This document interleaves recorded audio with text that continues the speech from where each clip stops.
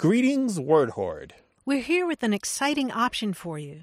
A version of our podcast without any ads. That's right. No advertising interruptions, just the content you love, ready to go in your favorite podcast apps like Spotify and Apple Podcasts. It's another way to support the show, ensuring that we keep bringing you the word stories and language explorations that you love.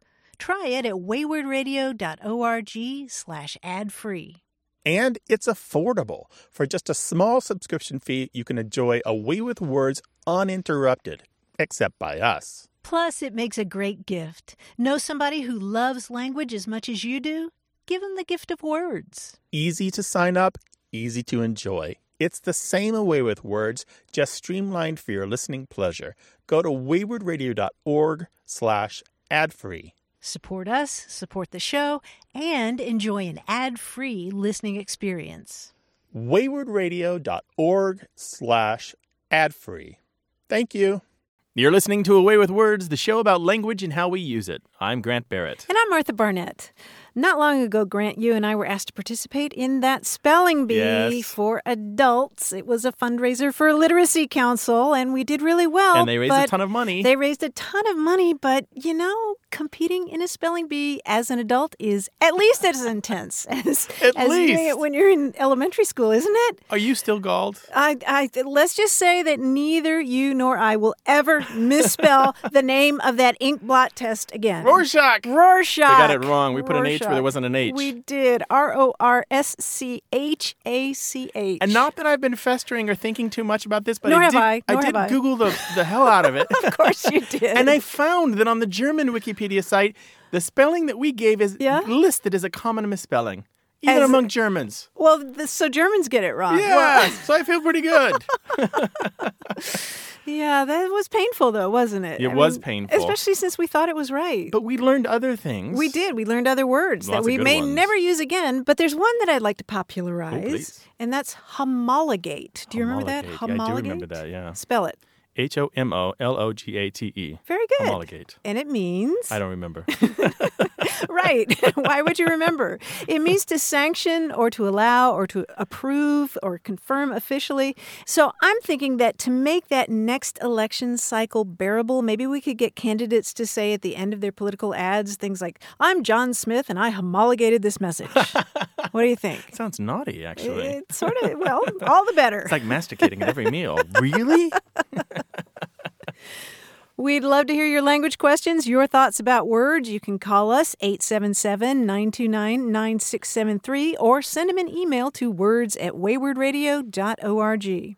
Hello, you have a way with words. Yes, hello. Hi, who's this? This is Nora. I'm in Madison, Wisconsin. Hi, Nora. Welcome to the show. Hi, Nora. What's cooking? Hi, thank you. What's up? Well, a few weeks ago, a fellow dog walker and I were discussing various things, and I mentioned, I don't know why, but I mentioned that I did not like the way my triceps were looking, and therefore I was beginning to do a little weightlifting at home. And she immediately smiled and said, "Oh, you're talking about your high Bettys." This was an indirect thing. She has a friend who heard someone in a booth while she was trying on clothes exclaiming, "Oh, I can't wear this. It shows my high Bettys." And so she figured out that the woman was referring to the flabby part of the underarm. So, any idea of the origin of this? Or was it just made up by Bettys? Yes, lots of ideas. Oh, boy, this is a good one. This is a really good one. And there's a bunch of terms for this. Oh, my gosh, are there a bunch of terms? Of course there are. They're also been called the high Helens. Yes, so we're talking I've heard about high Helens. After a certain age, the underarm, even on men, gets a little flabby. Yes, yes. But the and men then my English stepmother added to that, when my son was just visiting her, that they were sometimes referred to as bingo wings. Yes, or bat wings. Yep, I heard bingo wings. So you know those, okay. Yeah. But men... men in their 50s tend not to wear sleeveless garments. So you don't really see their flabby triceps. Yeah. But women may wear sleeveless garments, dresses, or what have you, right? Right. And so Yeah. it's more visible. Yeah. But Right. the joke supposedly is that it's from you seeing your friend Betty or Helen across the way and raising your arm to wave hello, and that tricep goes blah, blah, blah, blah, blah. Yeah. That is right. That is right. But You're like, how, hi, Betty. So it's your hi, Bettys. how long ago it was coined, you don't know? Well, I've seen it. The Hi Helen's version, it's exactly the same term, only with a different name. Yeah. I found it in 2004 in Joy Fielding's novel Lost. So we know at least goes back about 9 years. Okay. But it's probably older. There are some citations on Urban Dictionary for what it's worth for Hi Bettys from 2007. And I wouldn't be surprised if this is one of those terms that has lingered in the dressing rooms of America for decades. Yeah, and the bingo wings, or I've heard them called bingo arms, or if you're playing bingo, then your hand is going over those cards Right. really fast. and I've, Your triceps are flapping and about ready to take off. yeah. Another one that I've heard that I just love is flying squirrel. Oh, no. Yeah. Because I Yeah. see the image. Yeah, that might be I might switch to flying squirrel. I like flying squirrel. But I think Hi Bettys, because you have to Yeah. explain the backstory to really get it. Yeah. I think that's a good one. Yeah. Or Hi Helen's. Yeah, reasons for sleeves. Nora, thank you so much for calling about this. This is a fun one. And you know what? I bet we're going to get a dozen more terms in email and phone. Absolutely. Okay, I'm looking forward to them. All right, take care now. Thank you much. Yep. Bye-bye. Bye. What do you call the flabby flesh on your arms? You know, the triceps that used to be so firm and buff, but now kind of flap in the breeze? Yeah, I have friends who call it armadillo. Or arm waddles. Oh, no. 877-929-9673. Email words@waywardradio.org.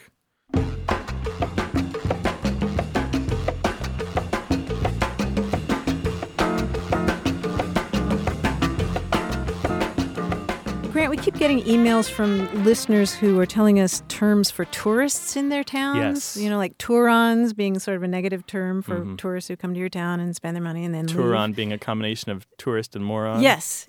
We got one that I hadn't seen before. This one's from David Flannery, and he lives in the Florida Panhandle. And he says there, tourists are called, wait for it, it's great, sand dollars.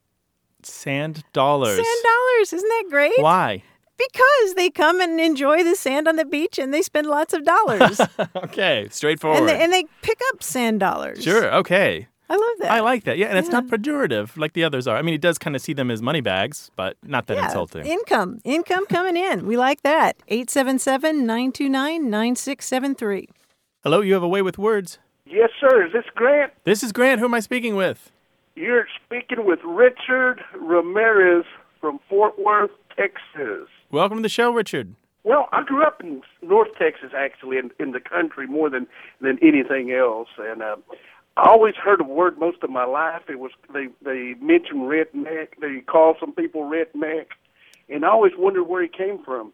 Mm-hmm. And being an avid reader, I was reading a Stephen King novel the other day, or a book, called Back of Bones, and he was describing a scene in Maine from the 1900s, and that word popped up again. Mm-hmm. So I was wondering, is it a northern thing, or is it across the pond where he came from? Because he was describing some Irish people, what they did, and he called them redneck. Redneck, R-E-D-N-E-C-K, right? Yes, sir. There's a big culture of it. I've been called one, too, but I've got a brown neck. Do you take it as an insult? No, never. Do you take it for pride? Some people do take it that way, and they say that I sound redneck because the way my accent. Well, Richard, how would you define a redneck?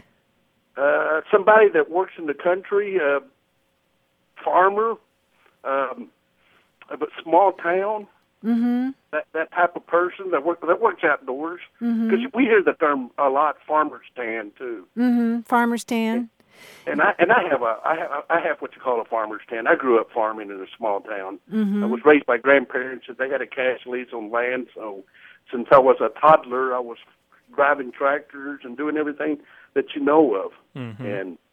But one day I was passing through. I have a daughter that was going to college in College Station, Texas, which is Texas A&M is where she was going. Uh-huh. And there's a lot of people from that class of people that I just mentioned, and And I stopped at this place, and because this organization that's worldwide, and I greeted this gentleman, and the first word out of his mouth was, said, "You're a redneck." Did you punch him? It had to be the way I sounded, I guess. Richard, did you punch him? No. No. I mean, we just.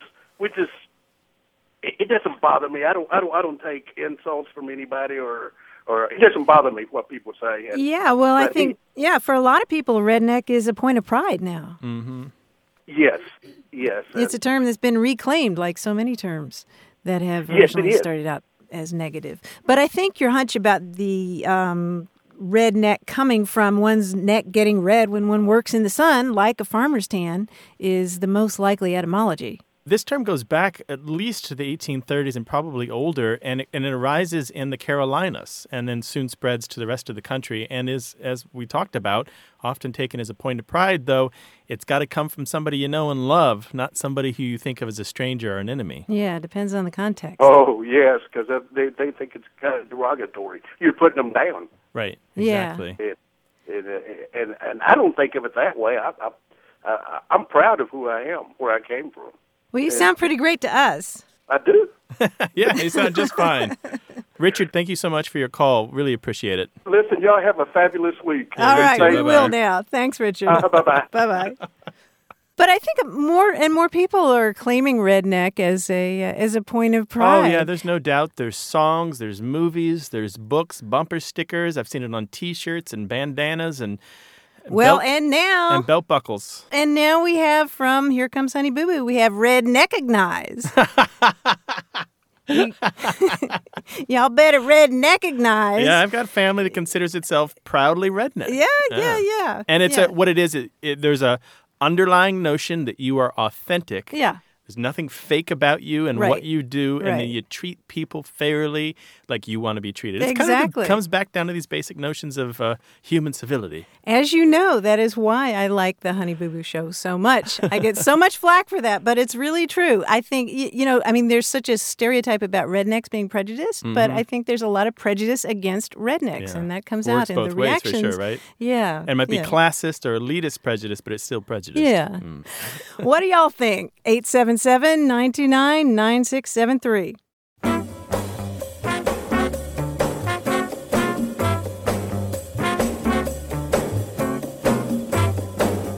I was looking in old texts on Google Books again and found a collection of English proverbs from the 1850s. And I've got a couple for you. They're in old language, but I think the sentiment is clear. Here, try the pair of these. Novelty always appears handsome, and new dishes beget new appetites. Oh, wow. I like the second one especially. New dishes beget new appetites. So I'm thinking in the modern day, we see this. You've got a phone. It works perfectly. There's nothing wrong with it. And yet the new model comes out, and you go buy it, even though it is exactly the same stuff. It's a little shinier. It's new. It's up to date. And we have this fascination with the shiny and the new, don't we? Right, novelty. So we get the concept. It's just the language of expressing these ideas is archaic to us, or at least old-fashioned, right? Yeah. I especially like the dishes. We don't really think about that. No, and the baguette. We don't use baguette much anymore, except that we're in Bible study class. It's sort of like hunger is the best spice, right? Yeah. If you've got a proverb to share, 877-929-9673, or email words@waywardradio.org.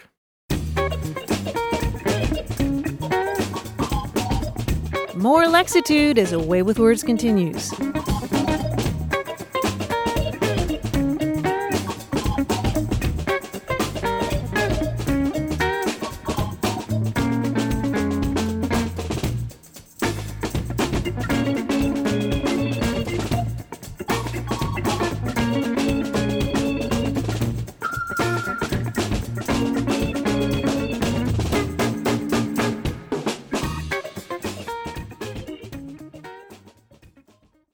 Got a minute? We need your help. Head over to gum.fm/words and share your thoughts in our quick survey. Your feedback matters. It's the backbone of our show's success. Thanks for making our show even more successful. That's gum.fm/WORDS. Thank you. You're listening to A Way with Words. I'm Martha Barnett. And I'm Grant Barrett, and we're joined now by our quiz guy, John Chinesky. Hello, John. Hi, Grant. Hi, Martha. I'm back. John. Hi, welcome back. What's going on in New York City? Today's quiz for you guys is rather straightforward as quizzes go. I'm going to quiz you on a certain subset of words and see what you know. Now, you might know a lot, you might not, but the subject of the quiz is fandoms. Fandoms, like being a Fandoms. fan of something. That's right. If you are a Okay. fan of something, anything, there is a massive group of people just like you out there, and they have a name for themselves. Now, among the most well-known examples is the term for fans of the Star Trek TV and movie franchise, and they are known as, of course, Trekkers. Trekkers or Trekkies, either one. I'll give you some clues. You just tell me some answers. Now, one caveat. You must admit if you identify as one of these fans. I am a Trekkie, by the way. I have a Star Trek wallet in my pocket. Okay? Oh, Okay. really? Okay. All right, here we go. Fans of the British sci-fi series Doctor Who call themselves what? Whovians. Whovians is correct. Very Whovians. good. I identify as a Whovian, just so you know. How familiar are you with the book movie series The Hunger Games? That's my question. A little How bit, familiar? yeah, a little bit. Okay. What term from the book do Hunger Games fans call themselves? Rumblings? No, it's the Not name of the rumbling. bird, right? Not the bird, no. The It's not Mockingjays? No. I'll give you a hint. Its Webster's definition is something given or contributed voluntarily as due or deserved, especially a gift or service showing respect, gratitude, or affection. Tributes? Yes, Right. tributes. Because Very good. each region sends tributes to the main city to fight. That's right, and the Yeah. fans call themselves tributes. Oh, I'm darned. not, I like Hunger Games, but I'm not a tribute. Perhaps the oldest known obsessive fans, this group tends to refer to the object of their affection as a historical figure rather than a fictional character. Holmesians. That's right, Holmesians. Oh, yeah. I'd also accept Sherlockians. Oh, yeah. And They're good. Baker sort of an Street American- Irregulars? The Baker Street Irregulars is an invitation-only literary society as a subset of the Holmesians. But Oh, yeah, okay. that's good knowing. Coined by the artist herself, what is the preferred term for fans of the singer known as Lady Gaga? Monsters. Yeah, her Little Monsters. Almost. Oh, is Little that- Monsters, right? Little Monsters Little is Monsters, correct. okay. Very good. There's like a I hand know gesture what- they do, yeah, right? yeah, yeah. That's right. Fans of the erstwhile paranormal television show The X-Files are known as what? I have no idea. Now, I didn't think you would, so I'll give you a hint. This is your hint. They are known as X-Files. But how is that different from the name of the show? Spelled with a PH? It's spelled with a PH, exactly. Very good. Not all of these are TV shows or movies. Besides train spotters, what is the term for someone who is obsessed with railroads and trains? Oh. Twitchers? No, that's the birders, isn't it? Oh. I have a feeling this is in the back of Martha's head. I'll give you a hint. It's I'll right give you a hint. back there. Oh, The term foamers. foamers, very Yeah. good. What three-movie sci-fi franchise has a fan base known as backies? Star Wars. Back to the Future. Oh. Back to the Future is correct, I was yes. thinking Chewbacca. That's very good. If I'm not mistaken, if you're a fan of Star Wars, you are a Jedi. That's Oh, just the way that right, works. right. Yeah. Very good. Just a few more. If you're a ringer, you're a fan of what book series? Lord of. Lord The- of the Rings. Very good. Here's one more. Many fans are diehard, but fans of what book and movie series are twihards? Oh, Twilight. Twilight is correct. Of course, they fall Twihards. into the subcategories of Team Jacob and Team Edward, of course. So you guys did terrifically wonderful on your... What are the Away with Words I fans? was going to What are they ask. called? That's your project for this week. We need a fandom name for Away with Words. That's We not a might bad- have to ask them. Well, Yeah. if you've got a fandom name for Away with Words, give us a call, 877-929-9673. John, thank you very much for a wonderful quiz. Thanks, Grant. Thanks, Martha. And if you've got questions about language or books or literature or poetry or anything at all, send us an email to words@waywardradio.org. Hello, you have Away with Words. Good morning. Good morning. Who is this? This is Jim Strain. I'm calling from La Mesa, California. Hi, Jim. Welcome to the show. Thank you so much. What can we help you with? Well, this is a question from my wife, Diana, actually. She says that she's wondered for years about a word that was used in her family.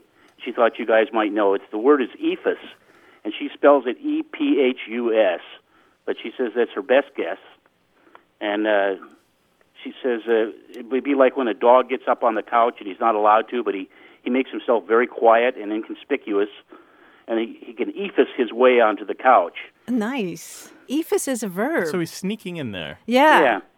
I know dogs who do that. Yeah, of course. You know, the little head on your lap and all of that. Yeah. Well, there is an ephus pitch in baseball that's really sneaky. I had heard of that one, yes. You had. Yeah, that's usually spelled EEPHUS. Ah. And that's a high pitch that goes Yeah. way up. It looks Yeah, looks like a child throw through it, you know? Yeah, it's an overhand throw, but it goes about 25 feet in the air, and then it drops suddenly in the strike zone. And it's a really risky pitch for pitchers. I mean, batters hate it because it goes like 2/3 as fast as most balls, and so sometimes they miss it completely. Huh. But other times it goes into the stands. So But it's a stunt pitch, right? Yeah, you can see videos of this online. They're pretty funny. Huh. There was a famous guy, what was his name? Rip Sewell, who was with the Pittsburgh Pirates, who made that famous in the 1940s in the All-Star games. I've heard people talk about it, but I don't think I've ever seen it, yeah. Oh, yeah. You should go online. And we can link to video on our website about that. Oh, that'd be great. And a little older than that, there's an ephus that was used for a time to mean insider information or Yeah. inside dope. The And lowdown. The lowdown. The Yeah. connection there, again, is that it's something sneaky, something not quite above board that's not on the up and up. Well, that kind of sounds related. Yeah, Yeah, it likely it does, is. doesn't You know, it? slang tends to fluctuate like that with its meanings. But I wonder where your wife and her family learned that word. Well, Diana got it from her mom, and her mom said she got it from her husband, who was Di's dad, and he was from Kansas. But she said she never heard it used that way outside of her family. And were they big baseball fans? Not particularly, no. And but it's one of those things that I've heard.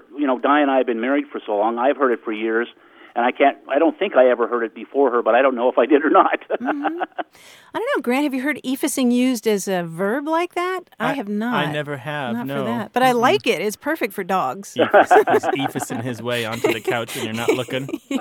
Ephusing stuff off the table. That's my experience with dogs.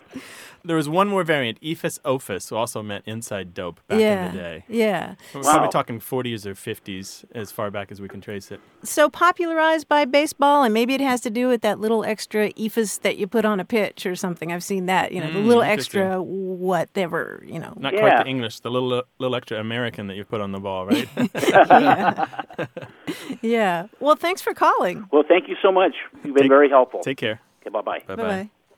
Yeah, that ephus pitch is also known as a blooper ball or a parachute or a balloon ball or a rainbow So it just goes pitch. straight up, and it comes almost straight down right on top of the plate. Yeah. And you can't do your normal gauging of speed and distance, right? Yeah, So when you Here are these swing, big guys, and they're at the plate. And they're whiffing it. Yeah, completely. So we will link to video of that online. It's pretty funny. 877-929-9673.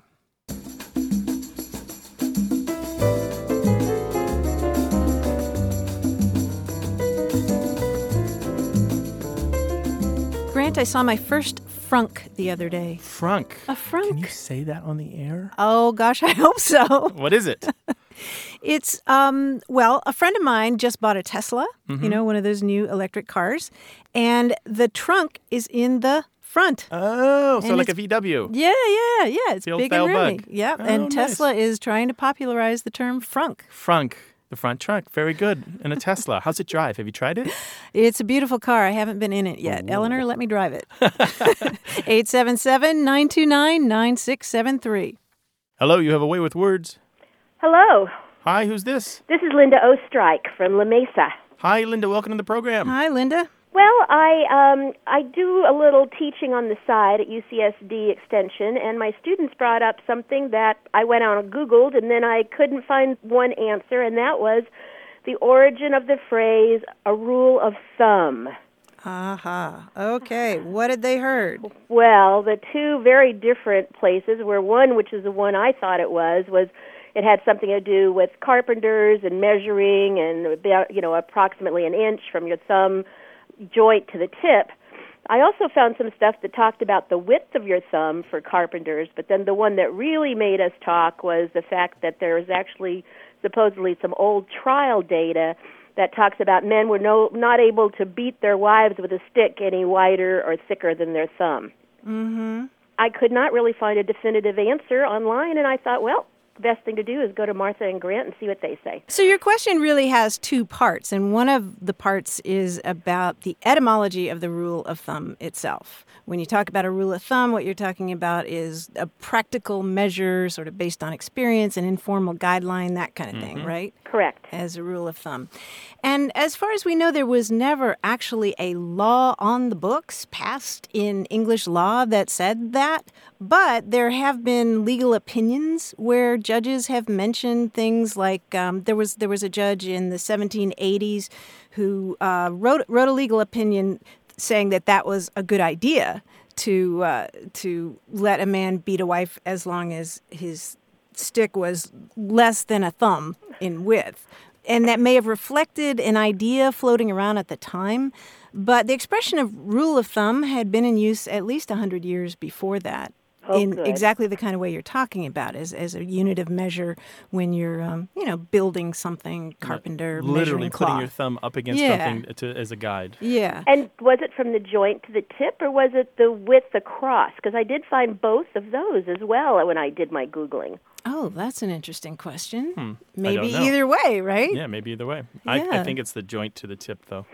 That's what I had always thought until, like I said, this just recently came up, and I found it interesting because we had started the discussion in a completely different place, and this is a discussion board, so you don't have quite the interaction as you do in a face-to-face class, but even so, it was nice to get off track and onto something kind of fun. This is one of those folk etymologies that won't die, though. The rule of thumb doesn't come from a law. There never was a law. There were some judicial decisions, but there was never a law. Yeah, I mean, the fact is that the courts haven't always been friends of victims of domestic violence. Right. There was the Joyner versus Joyner case in 1862, which is really worth reading. It's a divorce case, and the judicial ruling there was that there are circumstances under which a husband may strike his wife with a horsewhip or may strike her several times with a switch so hard as to leave marks on her person, but that's not enough for grounds for divorce. Yeah. Yeah. But the rule of thumb expression, the idiom, existed long before that.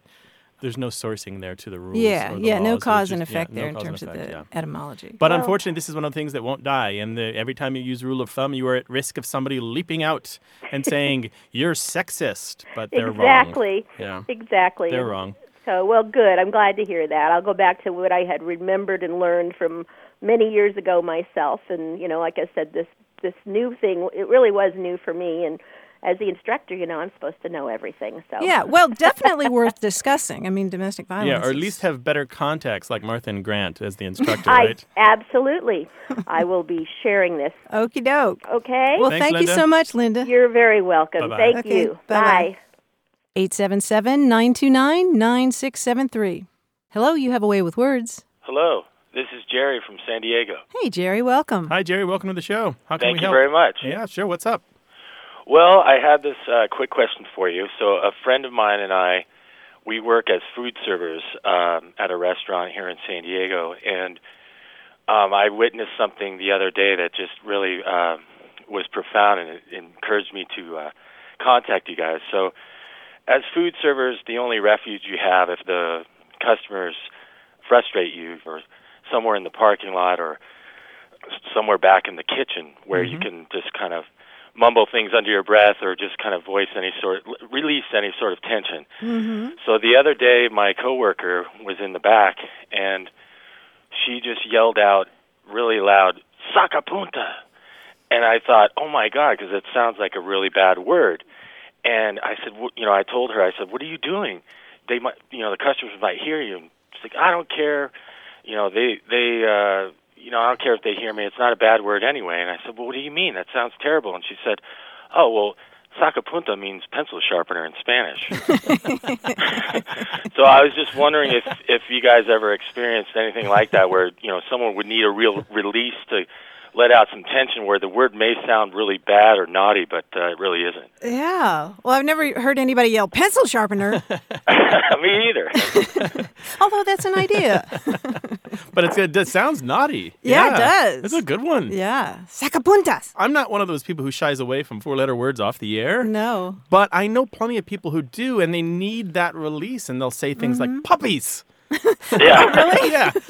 Or my elbow. Things like that. Fiddlesticks. Fiddlestick. Yeah, That's what fairly I've said. common, innocuous stuff where you still have the force and energy Yeah. of a curse word Yeah. without the actual cursing. Yes. Jerry, is your coworker a native Spanish speaker? No, but one of the cooks had told her, who was Spanish speaking, had told her that years ago. She's been in the business for a while, so she kind of saves that one for when she's really needs a release. So. It's great. Yeah. I don't know that it's used that widely in Spanish, but in parts of Mexico, yeah, you do hear sacapuntas. Oh, Yeah. as an interjection? Yeah. Oh, Yeah, interesting. yeah. In Baja and Sinaloa, for sure. I love it. Yeah, Nice. yeah, and the phrase sacar punta means, literally to sharpen a pencil, but it also means to if somebody says something to you, you find whatever is bad about it, like they're saying something to you, and you take it bad when it's not really. I see. Take it as criticism. Take it the or wrong something. way. Ah. Oh, interesting. That's really cool. But we have a ton of words in English that are either euphemisms of more straight up kind of obscene or taboo words. Yeah. And there's a culture of inventing new pseudo curse words just because you want something safe to say. You kind of train yourself to say the safe thing so that the wrong thing doesn't come out at the wrong time. And that's a great example of it.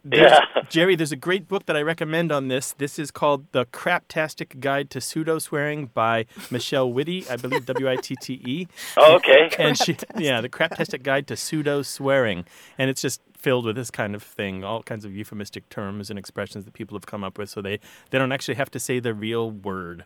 Well, that's great. I'll pass it along to my friend. I'm sure I'll probably have to get it to her for Christmas or her birthday or something. Yeah, all kinds of options in there, the kinds of things that... And I understand the refuge in the kitchen. I totally get Yeah, that. I was going to say. I think my wife, when she needs escape, she just goes to the bathroom and locks the door. Well, now she has something to say in there, too, right? Sacapuntas. Thanks, Jerry. All right. Thanks, guys. Take care. Bye-bye. Bye-bye. All right. Bye. She also has in her book, Michelle Witte, in her book, The Craptastic Guide to Pseudo-Swearing, the top 10 pseudo-swears. Oh, let's hear them, or some of them. I think we can say these all Oh, yeah? on the air. Okay. Yeah. So starting at 10 on down is darn, flip, dang, shoot, gosh, fudge, heck, crap, freak, and sugar. That sounds like almost my entire vocabulary of swearing. Sugar. Wow. 877-929-9673.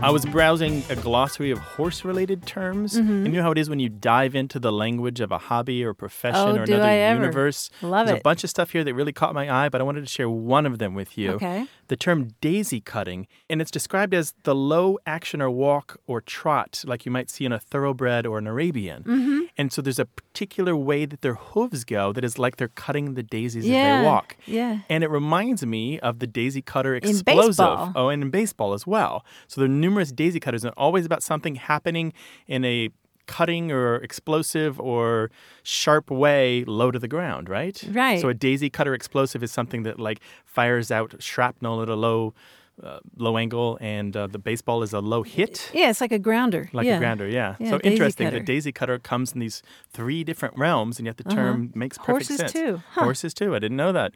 877-929-9673 or send an email to words@waywardradio.org.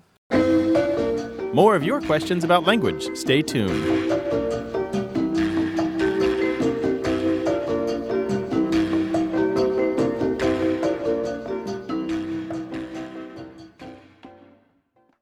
Hey, we've got something special for those of you who love our show but could do without the ads. That's right. Imagine a way with words, the same engaging conversations, the same deep dives into language without advertising interruptions. We're talking about our ad-free podcast feed. It's sleek, clean, and it's just for our supporters. It's at waywardradio.org/ad-free. It's inexpensive, easy to sign up for, and works with all major podcast apps like Apple Podcasts and Spotify.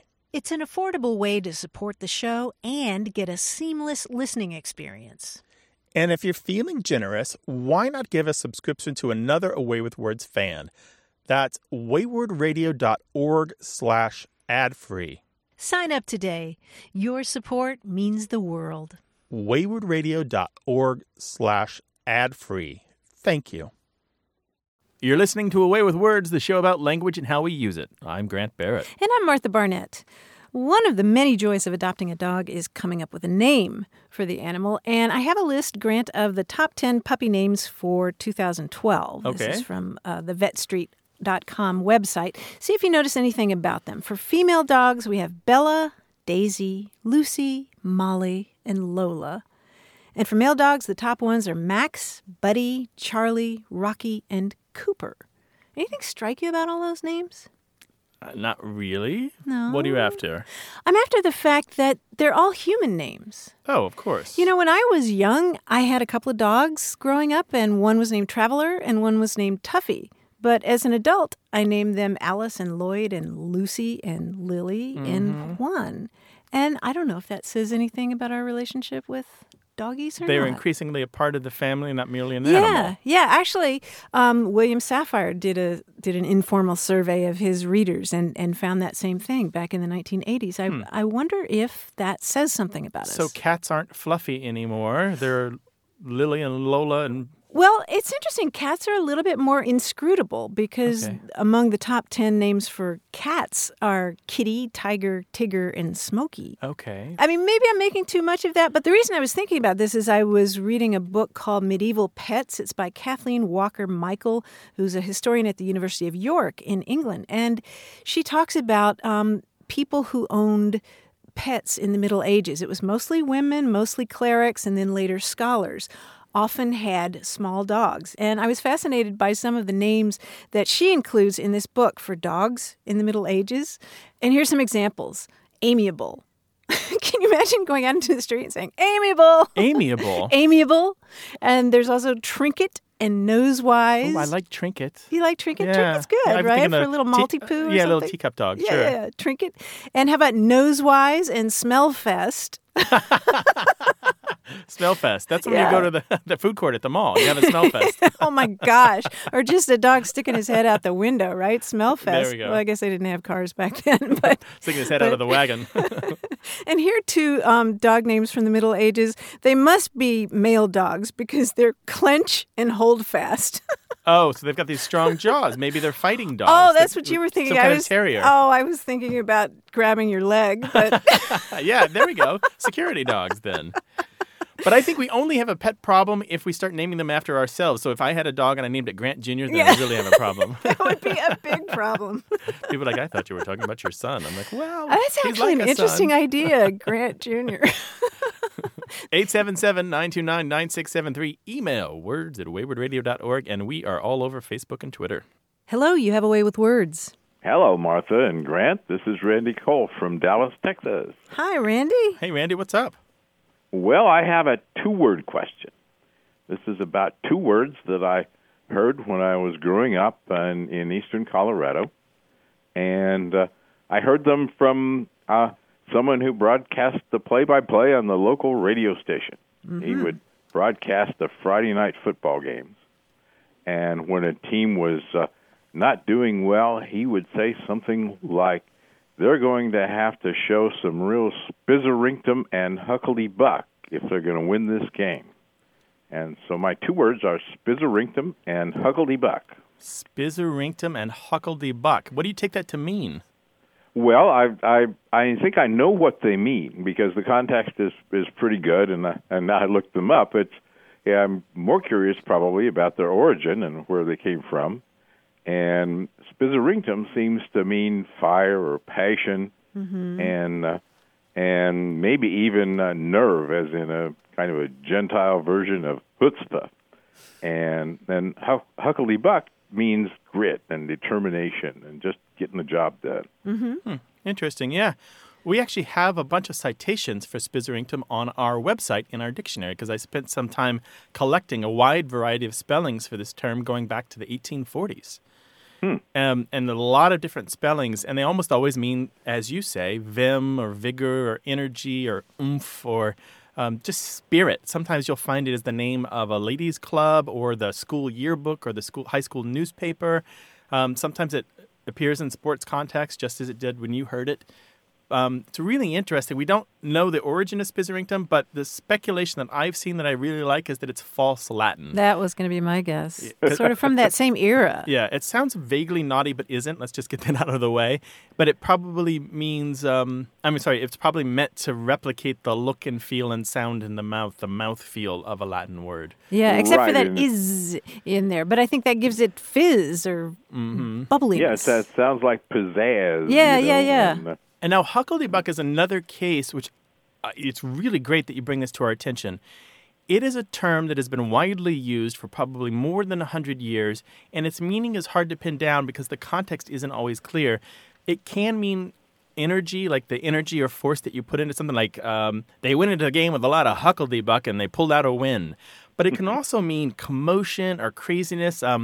He came home from work and his house was all in a Huckledybuck because his daughters had 3 of their friends over, so it can mean that as well. But what I love about Huckledybuck is that it's not in any dictionary that I can find, under no spelling that I've checked.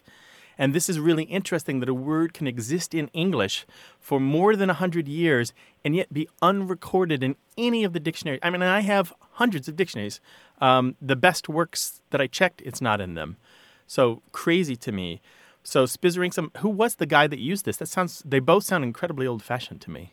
Well, he was not an old person. He was perhaps in his 40s, and he owned the local radio station, and which I actually worked as a teenage disc jockey for on weekends. And I was going to say, that sounds like a radio voice to me. and I'm not sure whether he originated. I think I remember my English teacher using it humorously, and people around town would use it, because everybody listened to the games, right. and it spread widely, and people would use it sort of with a smile on their face. One of the more common spellings of Spizzerington, if you want to look it up on our website, is Spizerinctum. Sometimes it's a double Z. Spizerinctum. And you'll find a bunch of citations for this, a bunch of different terms. It's really, really interesting how far back it goes, to the 1840s at least. Long, long history. Huckledybuck. I've got to do an entry for that, Martha. Do it. Maybe we should not let words not go unrecorded in the dictionary, right? Especially that one. Huckledybuck. Yeah. We'll wait to see it in the new dictionary. All right. Thank you so much for your call, Randy. Thanks, Randy. Thanks very much. I really enjoy your show, learn a lot, and you guys really do good work. Oh, thank you very much. Thanks so Take much, care. Randy. Bye-bye. Bye-bye. Call us 877-929-9673. Hi, you have a way with words. Hello. Hi, Martha. Hi, Grant. How are you? Hey Hi, there, what's doing up? well. Who's this? Hi, this is Taj calling from Dallas, Texas. How are you? Doing well. Welcome to the show. Thank you so much. How can we help you? My question kind of stems from, I was rewatching a favorite movie of mine, Clue, and in it, one of the characters says the line, "You ain't just whistling Dixie." And I realized that I've sort of appropriated that and used it from time to time, but I have no idea what the origin or history of that is. How do they use it in the movie? What's happening in the movie when this comes up? I believe it was Miss Scarlet, and it's like, if you've seen the movie, there's, all sorts of chaos going on with all the bodies, and there's like a guy who knocks on the door, and he's talking about the end of days and everything, and she says, "Well, you just ain't whistling Dixie," kind of like, "You're not kidding," or "That's an understatement." Right, exactly. It's often used in the negative that way to mean you're telling the truth or you said something that's extremely true. Yes, exactly. And it just kind of got me thinking that I actually have no idea what the origin of it is. And when I tried looking it up, all I really came up with was people discussing kind of what it means and some song lyrics. So I thought I'd ask you guys. Well, that's the start of the information about Whistling Dixie, because there is the song that we probably all way down south in the land of cotton. That one, that yes. the General Lee, the the Dukes of Hazzard, the sound of the car horn. That song, that's the one that we're talking about. And so it's really interesting. We don't find the expression whistling Dixie to mean speaking the truth or speaking plainly about something until the 1940s, which is well after the American Civil War. Oh, wow. So it's not contemporary with the song. The song itself actually predates the South being called Dixie. And actually calling the South Dixie comes from the song. It pops up in the stages in New York City in blackface and minstrel shows in the 1850s. It's an incredibly catchy song. I know just that little snippet that I just sang is now going to have hundreds of thousands of people whistling and humming that song to themselves all day long. You have my toe tapping. Yeah, it is a catchy tune. I mean, it might nearly be the perfect catchy tune. And so what you find if you look in newspapers and plays and reviews of stage shows ever since the 1850s, this song was a mainstay in the repertoire of performers of all sorts. You found it in vaudeville shows. It was worked into patriotic kind of presentations during the Civil War on both sides. Sometimes the lyrics were changed. It pops up again and again as a thing that you might teach a child to do. And the whistling comes in it. People would teach their birds to whistle it. They would teach their children to whistle it. They would talk about a woman, maybe she shouldn't whistle because women whistling Dixie was somehow kind of not a good thing. But it's a very catchy song. It's very happy, it's jaunty, it's got a kind of devil-may-care attitude about it, and the song lyrics themselves, depending which version you use, tend to be about somebody looking far away for something that they want and can't have, and wistful about a thing that seems desirable and better than whatever's in front of them now. And so we have all of these kind of combining together to say if you're whistling Dixie, you are acting in an attitude as if you have not a care in the world, and whatever's happening is perfectly all right by you, and off you go whistling Dixie into the sunset, and then here we are today with whistling Dixie, meaning that you speak plainly about the truth. Oh, wow. So, okay, that's really cool. There might be a Thank you. logical leap in there that's hard to make, but it seems natural to me. Yeah. Originally, the song was a person in blackface being nostalgic about time on the plantation, right? A freed slave. It changed pretty quickly, though. Yeah. But there are many, many different versions of the lyrics running around out there. Yeah, it's a jaunty song. A jaunty song. But what really surprises most people, Taj, is the fact that the song is where Dixie as a term for the South comes from. I had no idea. I thought it was the other way around. So that's really cool. Yeah. It's a jaunty song, but some people do find it offensive. Yeah, definitely, because it does come from a minstrel past. It does come from a black-faced history. It did come from this false representation of slaves as preferring the plantation. Today, there's a lot of baggage with it, and if you sing this song, some people are going to assume that you are hinting at your coded intentions without speaking plainly about. Exactly. Jesse Helms did that. Yeah, by using the lyrics, you're suggesting you're kind of giving a dog whistle to your friends and family to say, I'm with you. I can't say plainly what I really think about this, but I'm just telling you that I liked the way things were. You're dog whistling, Dixie. Yeah. Okay. So lots of history there. Definitely, which that's really cool. I really appreciate all the information. So that just adds a lot more to that little phrase there for me. So. Well, we're delighted that you called, Taj. Thank you. No problem. Thanks so much. Bye-bye. All right. Bye-bye. Bye-bye. If a word has you puzzled, call us 877-929-9673.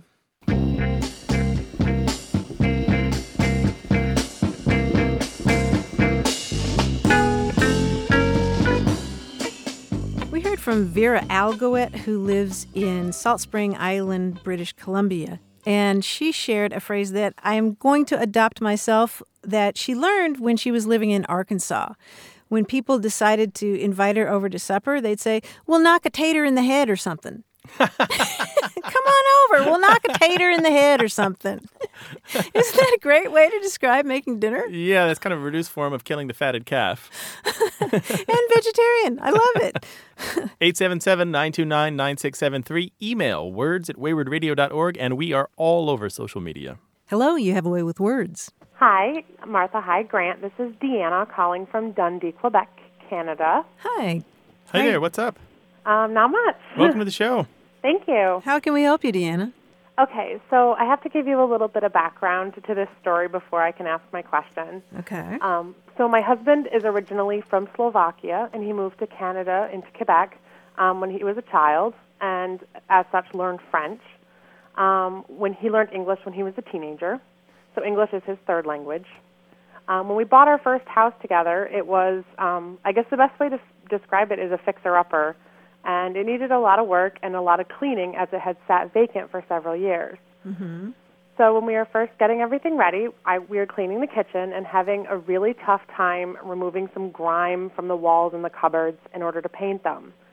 We tried a couple different cleaning products, all different stuff. Nothing was working very well. So finally he kind of gave up and just left it to me.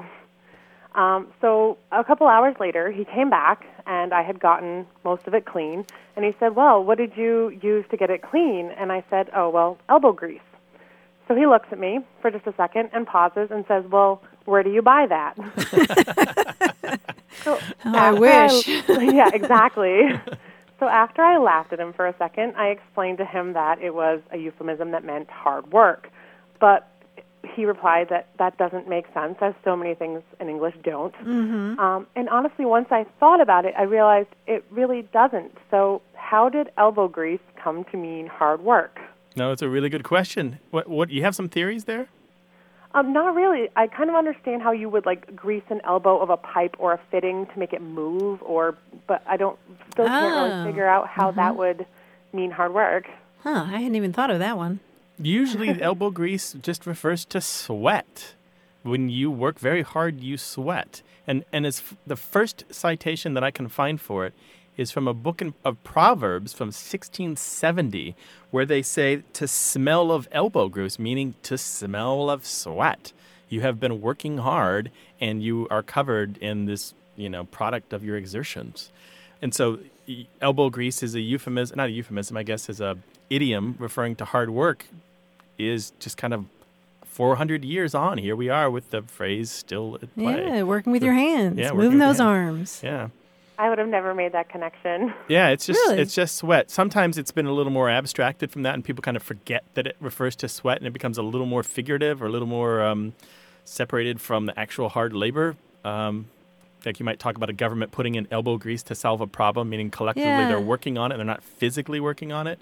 Yeah, I would have thought the grease was more metaphorical, more not perspiration per se. In the beginning, at least, it usually came back to real hard work. You might talk about polishing furniture or the servants polishing the silver.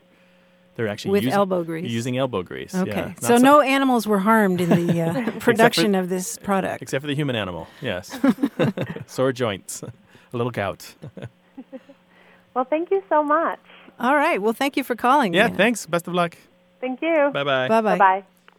We'll share some pages from this proverb dictionary on the website. It's pretty cool. They did real page scans, and so you can actually see the old-fashioned S's and all that kind of thing and the annotations in the side. Oh, I'd like to hear more, yeah. Call us with your language question, 877-929-9673. Things have come to a pretty pass. That's the end of this week's show. For more Away with Words, including hundreds of episodes, a blog, a newsletter, a dictionary, mobile apps, and conversations with other listeners, go to waywardradio.org. Our phone line is open 24 hours a day, 877-929-9673. Email's great too, words@waywardradio.org. We're also on iTunes, Facebook, Twitter, SoundCloud, and Google+.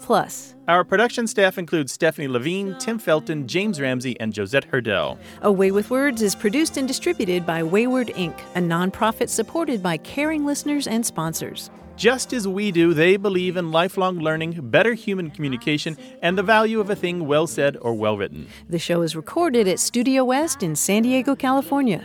I'm Grant Barrett. And I'm Martha Barnett. So long. Bye-bye. Let's call the whole thing off. You like potato and I like potato.